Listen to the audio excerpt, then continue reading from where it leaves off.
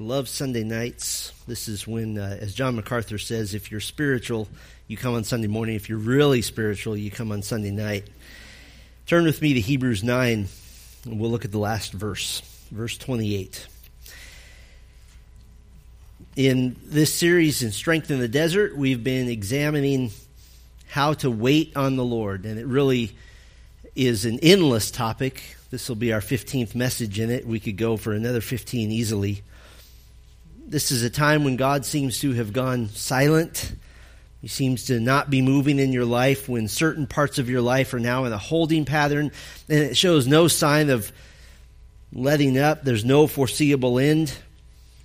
And for some of you, you may be in situations where you already are 100% certain that you will be waiting beyond this lifetime for certain things. And we've been looking to faithful men and women of the Bible to show us how they waited on the Lord, what they did. And all of the lessons that we've gleaned from them are to be lessons. Be brave when you don't feel brave. Be delighted to be a nobody. Be a blessing now. Be content with what you cannot control, and so forth. And the last two, I think, have been hefty and mighty examples for us to use. King David himself in Psalm 62 and the perfected saints in heaven of Revelation 6. King David's lesson was be relaxed in God's timing, and the martyrs in heaven taught us to be comforted by heavenly examples. But I've very purposefully saved this particular text for last, for this message and this final message in this series, because I think this is the most important lesson from the most important group of people that we can relate to. That is from normal Christians. From Christians in the Church of Jesus Christ, still struggling on this earth, still in the midst of their trials, still in the midst of their waiting. From normal believers who have a lesson for us, and that lesson from these eternally minded Christians is be looking for Christ. Be looking for Christ. And to learn this lesson, we're going to do something a little unusual for us and literally jump into the middle of a sentence to focus on this one group of people, eternally minded Christians. And when it comes to waiting on the Lord, there's an obvious lesson, I think, an obvious conclusion that we'll come to from Hebrews 9:28. And I'm going to dance around that conclusion for a long time before we get to it, but you'll probably guess it by the time we get to it. So let's just jump into the middle of this sentence. Hebrews 9:28. So Christ, having been offered once to bear the sins of many, will appear a second time, not to deal with sin, but to save those who are eagerly waiting for him. Now, you know that I'm not going to just take the middle of a sentence without telling you the context, because we have to understand this. How did we get here? What's the point? And I think that's really going to help build a foundation for the lesson that these believers have for us. How did we get to verse 28? Well, Hebrews chapter 9 begins by making a comparison of the old covenant, what the author calls in verse 1 the first covenant, and the new covenant, a comparison between the two. And specifically, he's comparing the tent, the tabernacle in the wilderness, and by implication, the eventual permanent temple built by Solomon. He's comparing the tent built on earth with a different tent. Verses 1 and 2 of chapter 9, now even the first covenant had regulations for worship and an earthly place of holiness, for a tent was prepared. The first section, in which were the lampstand and the table and the bread of the presence, it is called the holy place. So the author is giving a reminder background to the Jewish readers of the book of Hebrews of the design of the place of worship. This was the second most important place in the tent, in the tabernacle, the temple, the holy place. And it had elements in it which symbolize the presence of God on earth. And now he takes us behind the second curtain. In verse 3, behind the second curtain was a second section called the most holy place, having the golden altar of incense and the ark of the covenant covered on all sides with gold, in which was a golden urn holding the manna, and Aaron's staff that budded, and the tables of the covenant, the tablets of the covenant rather. Above it were the cherubim of glory, overshadowing the mercy seat. Of these things we cannot speak in detail, because he's making another point. This is just an illustration. And by the way, he's writing to Jewish readers who never got to live in the glory days of Israel. They never saw this. All they had was the description from the law, from the book of Exodus and Leviticus and so forth. All they had was the collective memory of their forefathers about what it was like to actually engage in temple worship, in tabernacle worship. Most of the readers of the book of Hebrews had never experienced this. They weren't in the wilderness. They weren't there when Moses was there. They weren't there when Aaron was there. And this is a precious memory to them. It's something that they would aspire to and hope to return to. And now the author talks about what happens in the holy place and in the most holy place, or the Holy of Holies. In the holy place, the second most important place, a lot of priests could go in there to perform their duties. They would do the lighting of the lamps, the placement of the bread of the presence, all of these things symbolizing the presence of God on earth. But only the high priest could go into the most holy place. In verse 6, these preparations having thus been made, the priests go regularly into the first section, performing their ritual duties. But into the second, only the high priest goes, and he but once a year, and not without taking blood, which he offers for himself and for the unintentional sins of the people.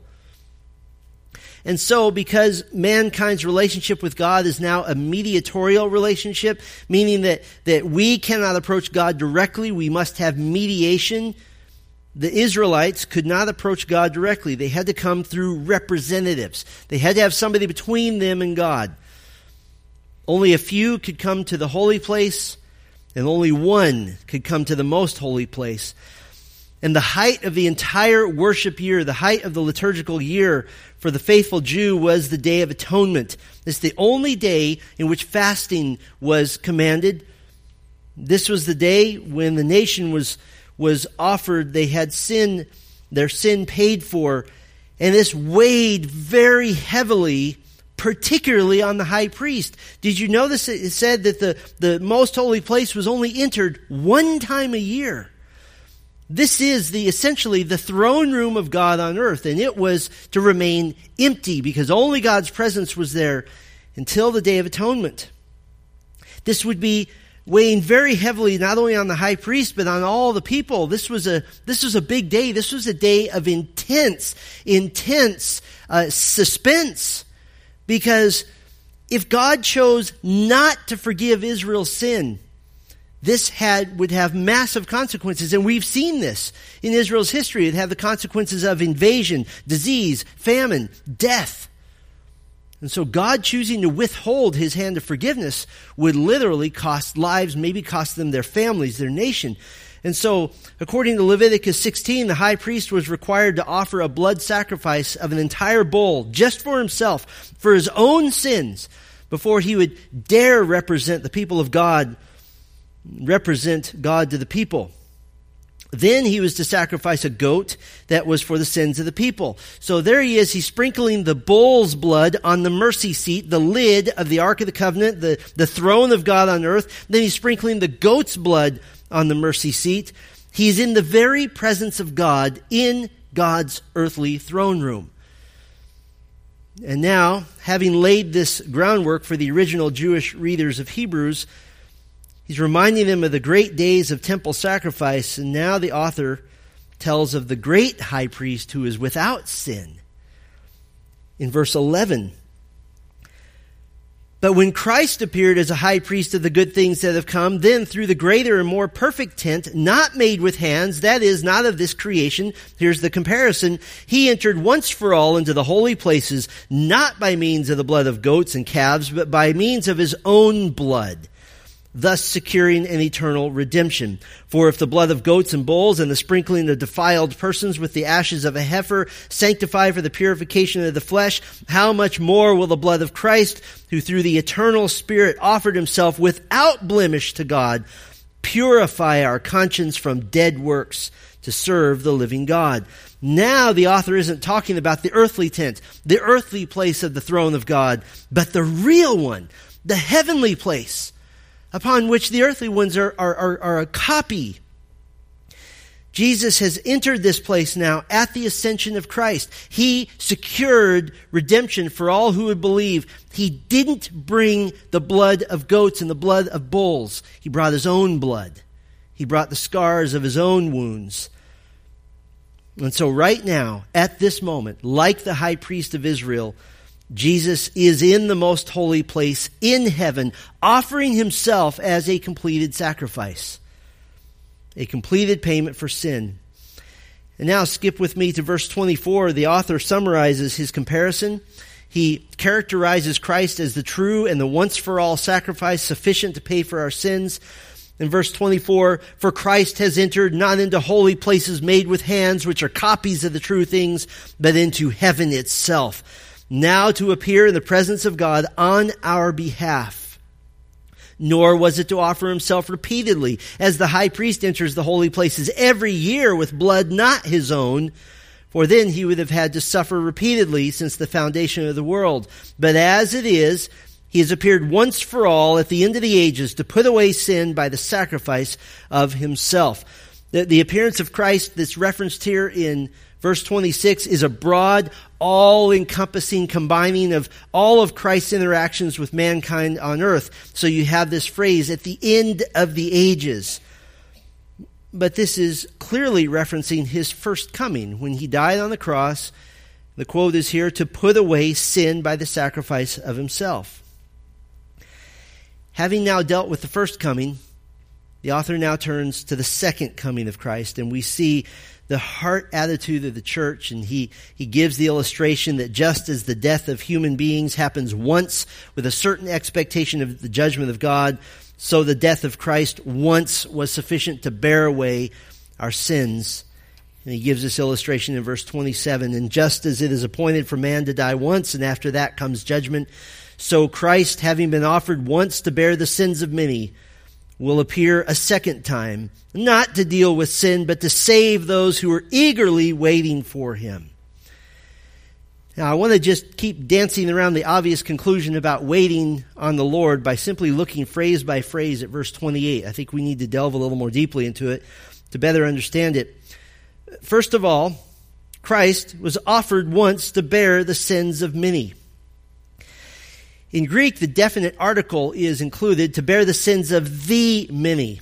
And generally speaking, that means that it's specifying that this is not comprehensive, meaning that the many doesn't mean everyone. So Christ came to bear the sins away of many, not all. Does that make sense? It is very specific. This is what Calvinists call limited atonement or definite atonement. And so the sacrifice of Christ was not for all people, it was for the many. When he was instituting the Lord's table, Jesus said in Matthew 26:28, "This is my blood of the covenant, which is poured out for many for the forgiveness of sins." He proclaimed in Mark 10:45, "For even the Son of Man came not to be served, but to serve and to give his life as a ransom for many." And I think it's very clear that if Christ came to die for the sins of every single person, then why would there be countless people in hell? Why would there even be a hell? This would mean that Christ died for all people, but guaranteed the salvation of none. Meaning that the death of Christ was insufficient, it was ineffective, it was ineffectual, it was inadequate. It wasn't enough. Now, rather than worrying about the theological intricacies of who the many are, just make sure you're in them. That you're part of the many, that you have received Christ's offering to bear away your sins. And so now, having atoned for the sins of the many, the next phrase, Christ will appear a second time. Now, this is like stepping on a theological landmine here. And before we jump to the conclusion that this is speaking exclusively, specifically of the second coming of Christ, we have to pause for a moment. Now, admittedly, this certainly directly says that Christ will appear, literally be seen, become visible a second time. But we have some end times variables that we have to consider. Here's the first variable we have to consider. We believe the Bible's clear teaching of the resurrection of church-age saints and the taking up into heaven of living saints, and that this happens at the same time. 1 Thessalonians 4:16 and 17, "For the Lord himself will descend from heaven with a cry of command, with the voice of an archangel, with the sound of the trumpet of God, and the dead in Christ will rise first. Then we who are alive, who are left, will be caught up together with them in the clouds to meet the Lord," where? In the air, "and so we will always be with the Lord." And theologians have long called this taking up the rapture, after the Latin translation of the Greek word harpazo, which just is translated in the ESV, caught up. And so it's a translation of a translation of a translation, and we get the word rapture from that. So if anybody says rapture isn't in the Bible, that is not true. It is there. It just has to be translated 3 times. John 14, 1 through 3 speaks of the rapture as well, when Jesus said he would take us to be where he is. 1 Corinthians 15, verse 51 and following tells us that not all Christians will die, but the last generation will be changed, will be transformed at the same time that the dead are raised. And somebody would say, well, the rapture isn't in that passage. Well, it doesn't have to be, because it's in the 1 Thessalonians 4 passage, and you simply harmonize the two very easily. And some might say, well, I have a hard time believing the rapture. Well, let me give you a few people to ask about it. Ask Enoch. He was raptured. Ask Elijah. He was raptured. Ask Jesus. He was raptured. We just call it the ascension. The 2 witnesses of Revelation chapter 11 will be raptured. Philip, the evangelist, was raptured sideways in the book of Acts. He went from one place to another. And so this happens in Scripture. Why is that so difficult for us to believe? So that's the first variable, that there is the rapture resurrection event that we believe Scripture teaches very clearly. There's another variable. Along with that, we also believe that Scripture teaches a literal, bodily, physical second coming of Christ. Not part way where we meet him in the air, but all the way to the earth. Zechariah 14, 1 through 21 probably gives the most detail. Messiah returns to conquer the earth at the last battle. He rescues faithful Jews. He arrives at the Mount of Olives, the place from which he ascended into heaven in the first place. The second coming of Christ will happen after the great tribulation of 7 years. Matthew 24, beginning in verse 29, Jesus himself affirmed this. He said, immediately after the tribulation of those days, the sun will be darkened, the moon will not give its light, and the stars will fall from heaven. The powers of the heavens will be shaken. Then will appear in heaven the sign of the Son of Man, and then all the tribes of the earth will mourn, and they will see the Son of Man coming on the clouds of heaven with power and great glory. And he will send out his angels with a loud trumpet call, and they will gather his elect from the 4 winds, from one end of heaven to the other. Now, very clear here, this is not speaking of the rapture, the gathering of the elect. Different event. This is the gathering of the living saints who were left on earth, those saved after the rapture. 2 different things. Very similar passage in Mark 13 and in Luke 21 indicates that signs will be evident that the return of Christ is near. That during those last couple of years, things will be happening that say, we're thinking that the end of the world is just about here. When things like the whole ocean being poisoned and 100-pound hailstones falling and earthquakes and mountains falling and islands sinking. I'm thinking something's happening here. Those are clear signs. But there's a third variable that we have to consider. And that is that we believe that the Bible teaches a literal rapture and a literal second coming of Christ, and that there are significant differences between those two that we have to consider. The rapture is an event with no signs that it's coming. It is for a blessing. It doesn't reference the setting up of a kingdom in which now glorified bodies are received. We meet the Lord in the air, and the saints are going up to heaven as Jesus gathers the elect. The second coming, though, is an event with many signs, given that it's coming not for blessing, but for judgment of the earth, that has many references to the setting up of the kingdom with no mention of glorified bodies, and the saints are coming down to the earth, and the angels are gathering the elect, the surviving believers of the Great Tribulation who got saved after the rapture. So they're very, very different. They're very different. In fact, the chronicle of the Great Tribulation on earth, Revelation 4 through 18, makes no mention of the church at all. Why? Because we're not there. And suddenly in Revelation 19, we do see the church. And where's the church? In heaven, getting ready to come back down. So, in Hebrews 9:28, which one is it? When it says the second appearing the second time, because there's arguments for both. The rapture argument is strong. The final phrase, those who are eagerly waiting for him, this is a reference to saints on earth who have not yet met Christ face to face. This is pre-rapture. The church is still on earth awaiting their first meeting with him. This can't be a reference only to tribulation saints because it's too narrow. It wouldn't be broad enough for this audience. But the second coming argument is strong also. His second appearing seems to be visible. And the question, of course, is visible to all or visible to some? In the rapture, Christ doesn't come all the way to earth, according to 1 Thessalonians 4, so we could legitimately say that this is not an appearance of Christ on the scale of his second coming, which the whole world clearly will see. And in fact, this appearing here, this is one of three appearings of Christ in this passage. Verse 26, he appears on earth to deal with sin. That's his first coming. Verse 24, he appears back in heaven to be before God on our behalf. And then here in verse 28, he appears to consummate his whole salvation plan. So which is it? Is it the rapture or is it the second coming? Well, based on my research, I can definitively say yes. It's both. It's both. The context here shows us that there's good evidence that this is not a text from which we're to argue the intricacies of rapture versus the second coming of Christ. That's not the point. Verse 28 is just speaking of, and the theological term is the whole shebang, the whole everything. How do we know this? How does the context tell us that that's what the author is doing? Because in verse 26, he does exactly the same thing, only more obviously.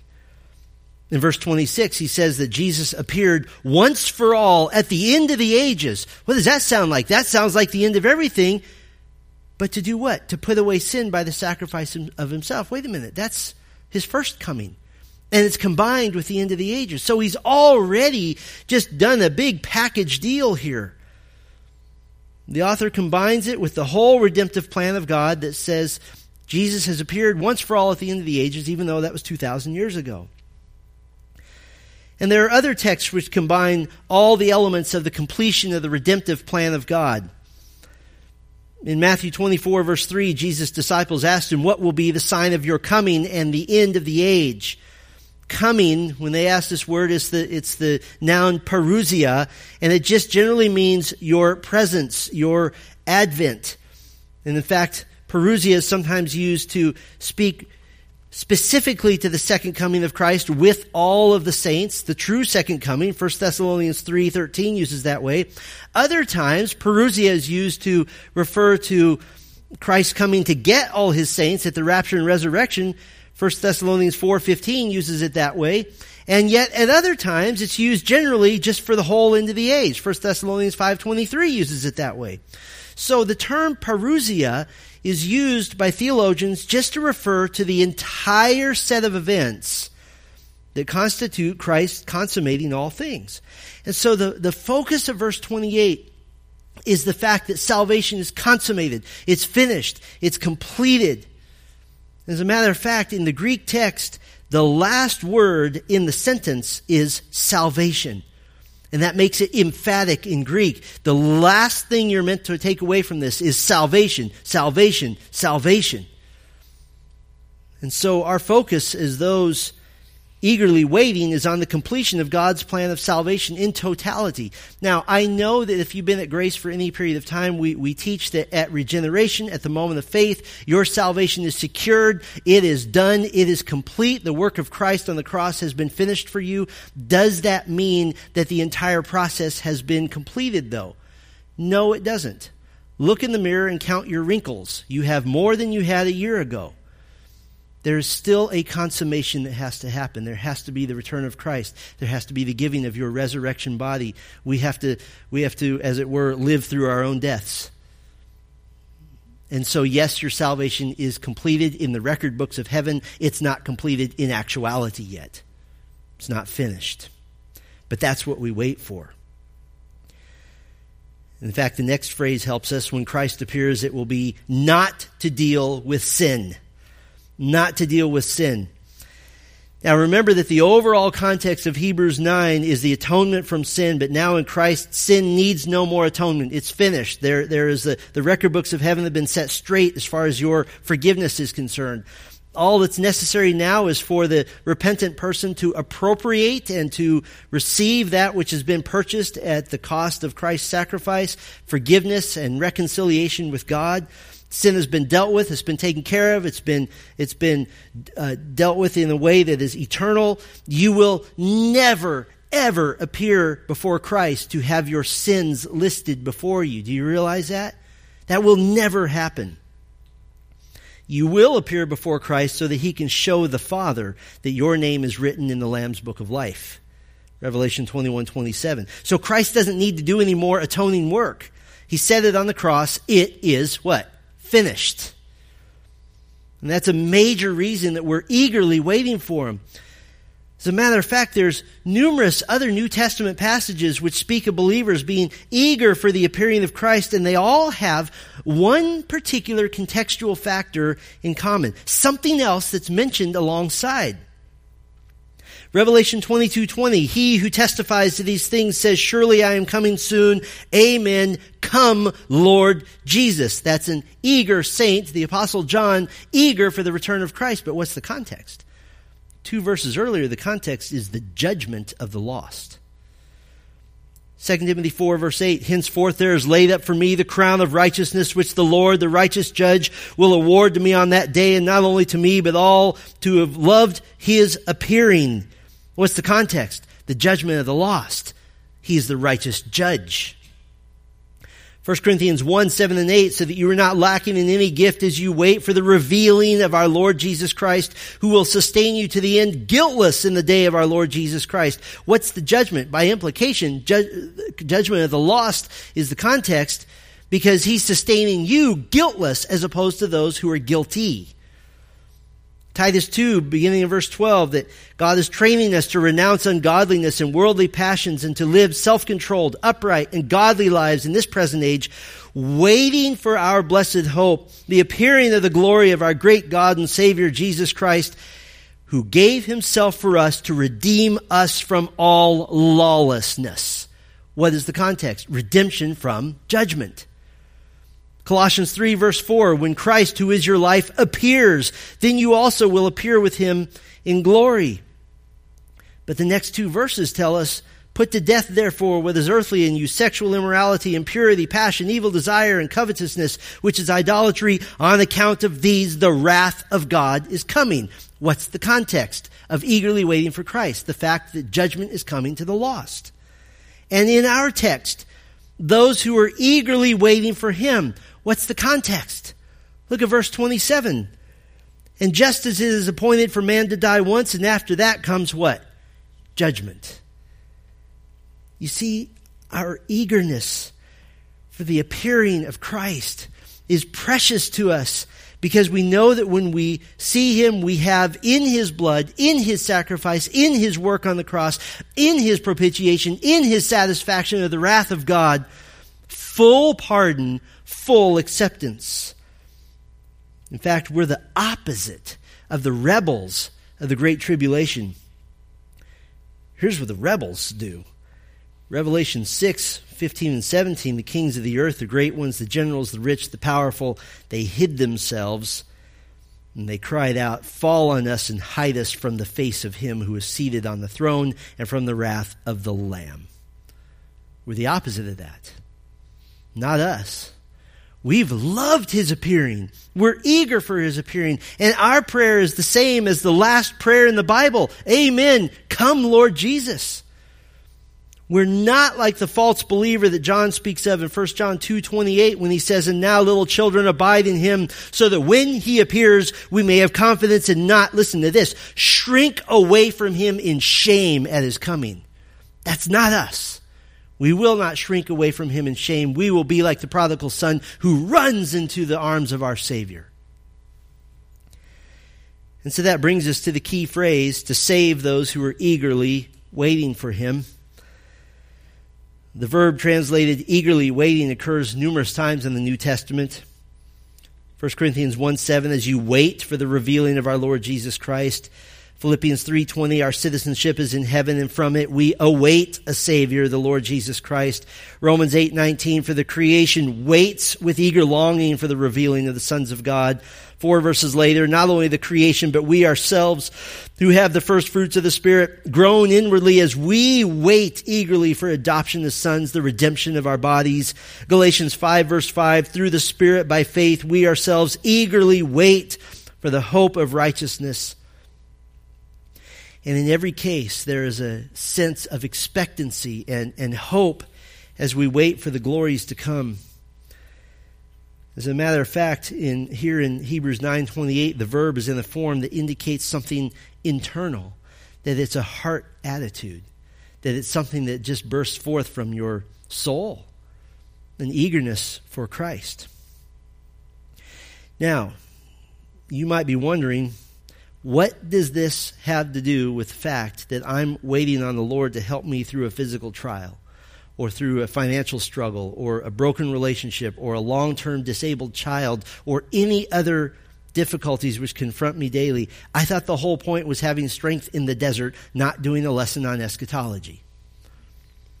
Well, I told you as I opened this message that when it comes to waiting on the Lord, there's an obvious conclusion we can come to from Hebrews 9:28, that we would dance all around that conclusion for a little while, and that you would probably guess it along the way, and you probably have guessed it. It's really very simple.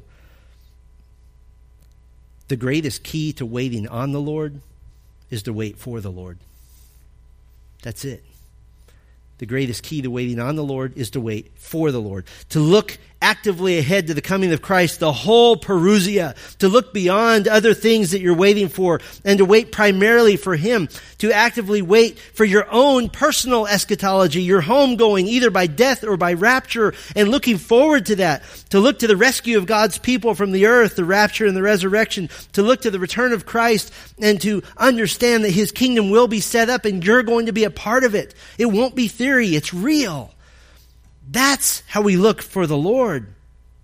And listen, remember the context of Hebrews 9. This is so important, that Christ is compared to the high priest who would enter the most holy place to make atonement for the sins of his people. And the Israelites would watch as their high priest went behind this curtain, this sacred curtain. No one could see what was happening as he presented to God the blood of the sacrifice. And if the high priest came out again, if he reappeared, then everyone knew that the sacrifice presented had been accepted by God, that atonement was made, forgiveness was secured, and blessing in God was secured. And verse 24 in this text says that Christ has entered the most holy place to appear in the presence of God on our behalf. He is right now behind the holy curtain of eternity. He is where we cannot see, where we cannot go. He is at the very throne room of God, doing business with God the Father on our behalf, so to speak. And just as the people of Israel would rejoice when the high priest reappeared, because that meant forgiveness was done, salvation was secured, so we eagerly await the reappearing of Christ when He comes out from the most holy place in heaven, which indicates salvation's plan is complete and forgiveness is secured. Do you understand that the sacrificial system in the Old Testament was simply a picture of what's going to happen in the great reality? When Christ reappears at the second coming, that is Him coming out of the most holy place to say, it's done.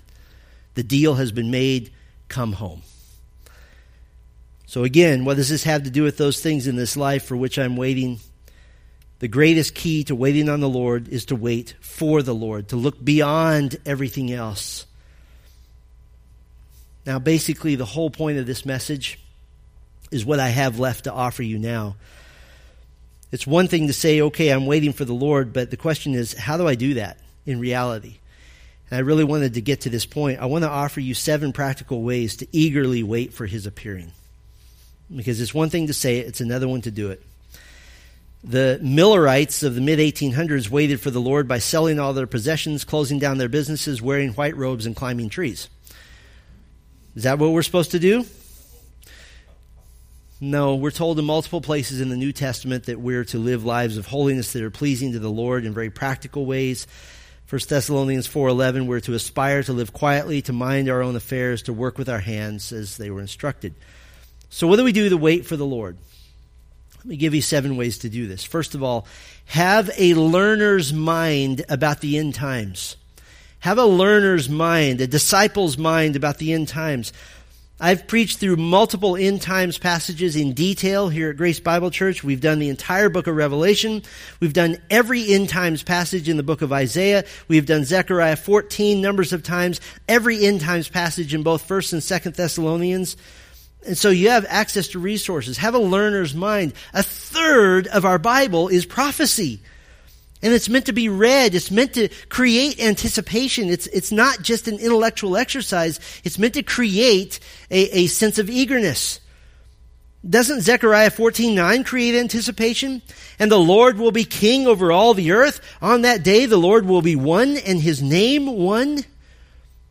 Election day always happens on a Tuesday. I dream of the Lord returning on a Monday. Right before, cancel all elections. You're all fired or dead. Doesn't Isaiah 9 create anticipation?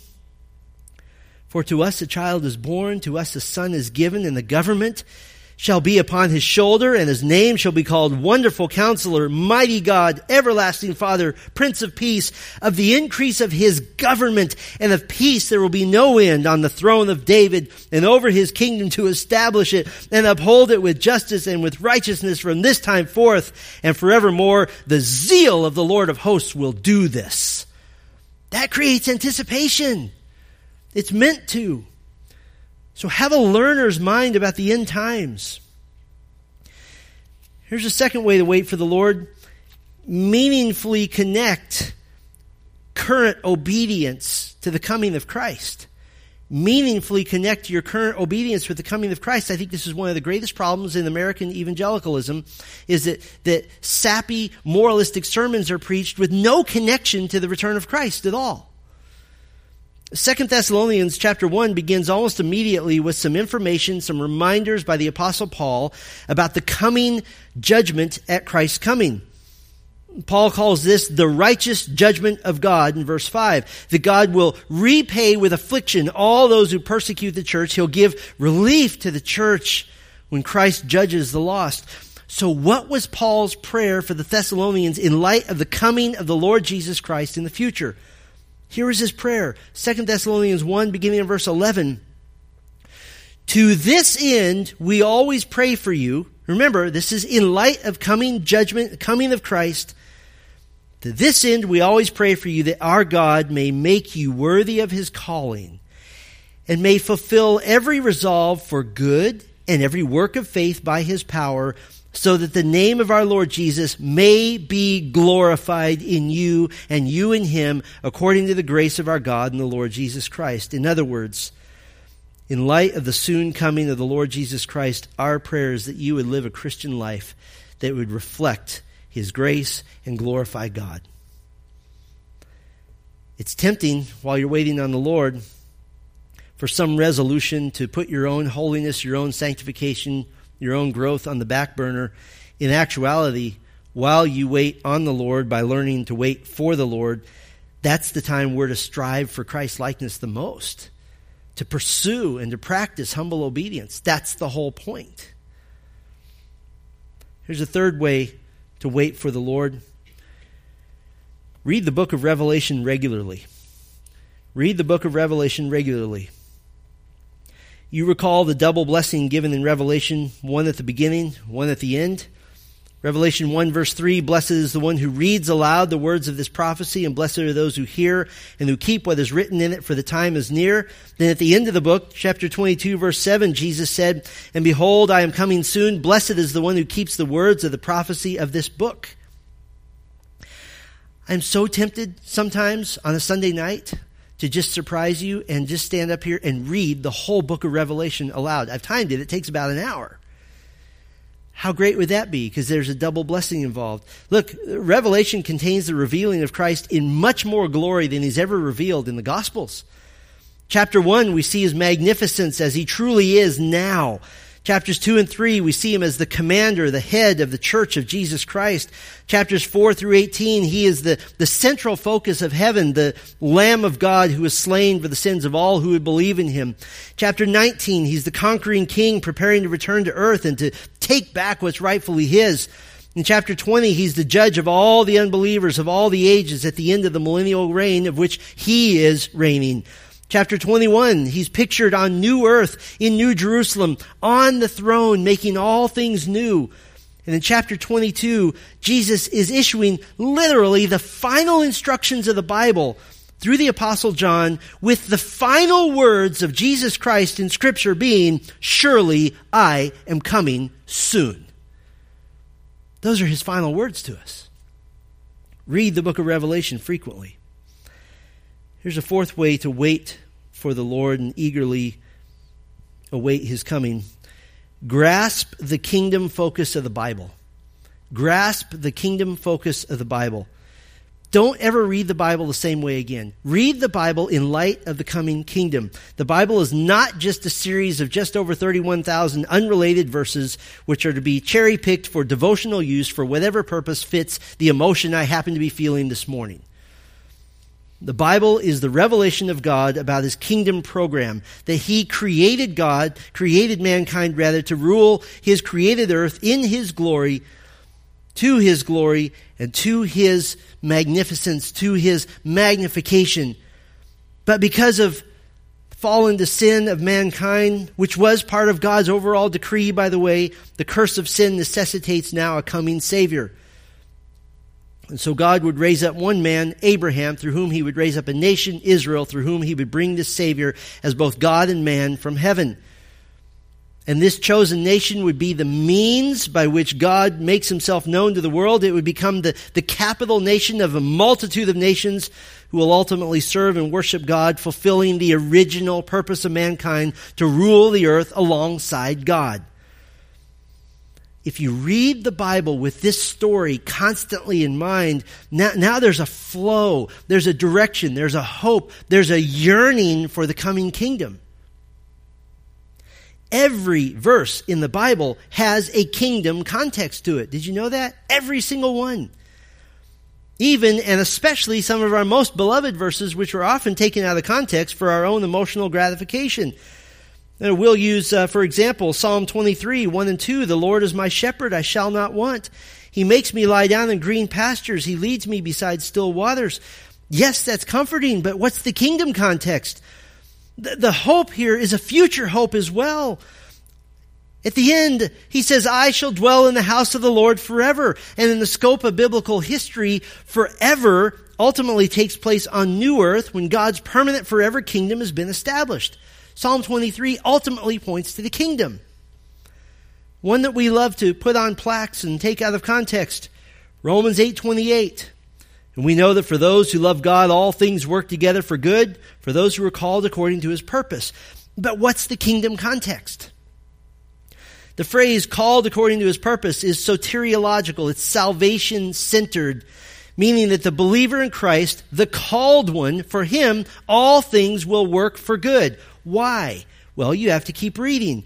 For those whom he foreknew, he also predestined to be conformed to the image of his Son, in order that he might be the firstborn among many brothers. And those whom he predestined, he also called.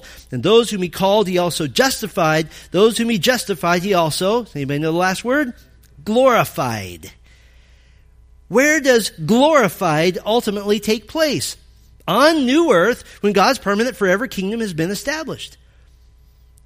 You send me any verse of the Bible, and I will show you that there is a kingdom context to it. If you will read the Bible with the flow of kingdom in your heart and in your mind, it will create anticipation. Because the Bible, read properly, is a page turner. Because you can't wait to get to the end. Here's a fifth way to wait eagerly. Remember the attitude of Paul. Remember the attitude of Paul. Philippians 1, beginning of verse 23, he says, For to me to live is Christ, and to die is gain. If I am to live in the flesh, that means fruitful labor for me. Yet which shall I choose? I cannot tell. I am hard pressed between the two. My desire is to depart and be with Christ, for that is far better. Two basic lessons. Engage in fruitful labor now for the sake of Christ. And as Paul did, cultivate your desire and yearning to depart and to be with Christ. Do this on purpose. Think about it. One of the greatest joys I ever have as a pastor is to be with a believer in a hospital who knows that he or she is going to die. Because by God's grace, it seems in those final moments, in those final days, the anticipation is palpable. You can see an excitement. You can see a joy. You can see a determination to finish well. How about this? How about develop that excitement now? How about live that way every day? Here's a sixth way to eagerly wait. Not only remember the Apostle Paul, remember the vision of Stephen. Remember the vision of Stephen, that first Christian martyr with that fabulous first name, not because I happen to have it, but the fabulous name because it means the crowned one. The crowned one. As he was being stoned to death for his testimony of Christ, Acts 7 tells us of something beautiful that the Holy Spirit did for Stephen. In his final moments on earth, he opened the curtains of heaven. Acts 7:55 and 56, but he, full of the Holy Spirit, gazed into heaven and saw the glory of God and Jesus standing at the right hand of God. And he said, behold, I see the heavens opened and the Son of Man standing at the right hand of God. Why not let that be your vision every day? Why not envision that every day? That the one who is seated at the right hand of God in intercession for your sins will stand to receive one of his own, to receive one of his crowned ones home. One more way to wait with an eager anticipation. Encourage one another with the details of Christ's coming. Encourage one another with the details of Christ's coming. I've heard believers downplay the importance of eschatology, of the study of end times, simply because there exists disagreement about exactly what happens. Personally, I think a lot of the disagreement would be alleviated by less study of what scholars think about the Bible and actually just reading the Bible and letting it speak for itself. The fact is that the Bible, both Old Testament and New Testament, has significant amounts of material related to the final days of this earth, and it's given in detail. And for example, 1 Thessalonians 4:13 through 17 gives us details about the rapture and the resurrection. Amazing details. The cry of command by Christ himself for the dead to rise. The accompanying voice of an archangel. The sound of the trumpet of God. Meeting the Lord in the air. No frequent flyer miles needed. You can meet him for free. Always being with the Lord. These are tremendous details. These are glorious details. These are exciting details. And what does Paul tell us to do with these details? 1 Thessalonians 4:18, therefore, encourage one another with these words. To parakaleo, to counsel one another, to exhort one another, to urge one another, to implore one another. Boy, your life really does look terrible, and I don't see a foreseeable end. But you remember what's coming? You remember who's coming? Could I counsel you to look beyond your waiting trial now and look forward to Christ's return? We're to encourage one another. Eschatology is not primarily meant to be something we argue about. It's meant to be something we encourage one another with. The glorious hymn, It Is Well With My Soul, has two things I want to point out. It's one of my favorite hymns. First of all, most hymnals leave out two verses that are likely included in the original by Horatio Spafford. They're focused on peace while we wait for the Lord. Listen to these two verses. They're very unknown. For me, be it Christ hence to live. If Jordan above me shall roll, no pang shall be mine, for in death as in life, thou wilt whisper thy peace to my soul. And the other verse, but Lord, 'tis for thee, for thy coming we wait. The sky, not the grave, is our goal. O trump of the angel, O voice of the Lord, blessed hope, blessed rest of my soul. What a great focus, but there's Something else I want to point out, the familiar last verse, which makes a scripture reference from the King James Version that's now often lost on us, it speaks of the return of the Lord Jesus Christ. The last line is, even so, it is well with my soul. He's not saying, even though the Lord is returning, it's well with my soul. This is a reference to the last prayer of the Bible as translated in the Old King James Version, even so, come Lord Jesus. That's where our joy comes from. Spafford begins with his famous first verses about sorrows rolling over us. But the real hope is that they are coming, for his coming we wait. And because of even so, come Lord Jesus, we have peace and we have tranquility in our souls. So the secret to waiting on the Lord is to wait for the Lord. Now, I began this series on having strength in the desert, on waiting on the Lord when he seems to be silent, when he seems to be inactive. I began 15 messages ago telling you about the desert owl of Psalm 102. And I'd like to end where we began a number of months ago. As we wait on the Lord, we can relate to the writer of Psalm 102. He's an afflicted man who was suffering greatly. He was feeling abandoned by God. And he said, I am like a desert owl of the wilderness, like an owl of the waste places, in verse 6. And this particular owl is translated sometimes in Hebrew, the little owl. And it's listed among the unclean birds that were not to be eaten. This is not a popular bird. It was a common bird in ancient Israel. It was nicknamed the mother of ruins, because tombs and ruins seemed to always have a desert owl there. It went to the dark, the dingy, the scary places. This is the cry of being alone in affliction, in a waste place in which it seems that all evidence of God is gone. In verse 2, the psalmist cries to God, do not hide your face from me in the day of my distress. He's waiting, and he's waiting.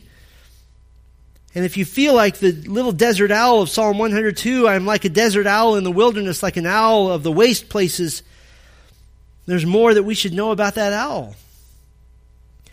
The desert owl, as the sun is setting in the desert, as darkness closes over the waste places, it sings this musical note that any ancient Near Eastern traveler would hear at dusk. And it always sways as it sings. In perfect contentment, a beautiful note.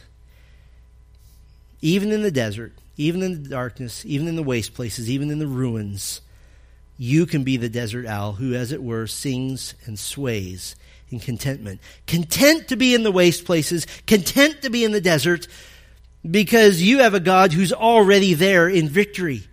Psalm 68:4, sing to God, sing praises to his name, lift up a song to him who rides through the deserts.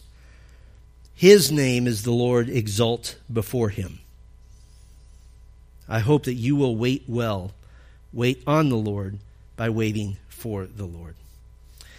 Our Father, we thank you for this text this evening, which is so encouraging to our hearts. And may we be those who eagerly wait for Christ, that we are able to transcend our current suffering, transcend our current issues and problems, and realize that at your coming, at the Parousia, everything's going to be resolved anyway. All debts paid, all diseases healed, all relationships fixed, all things resolved.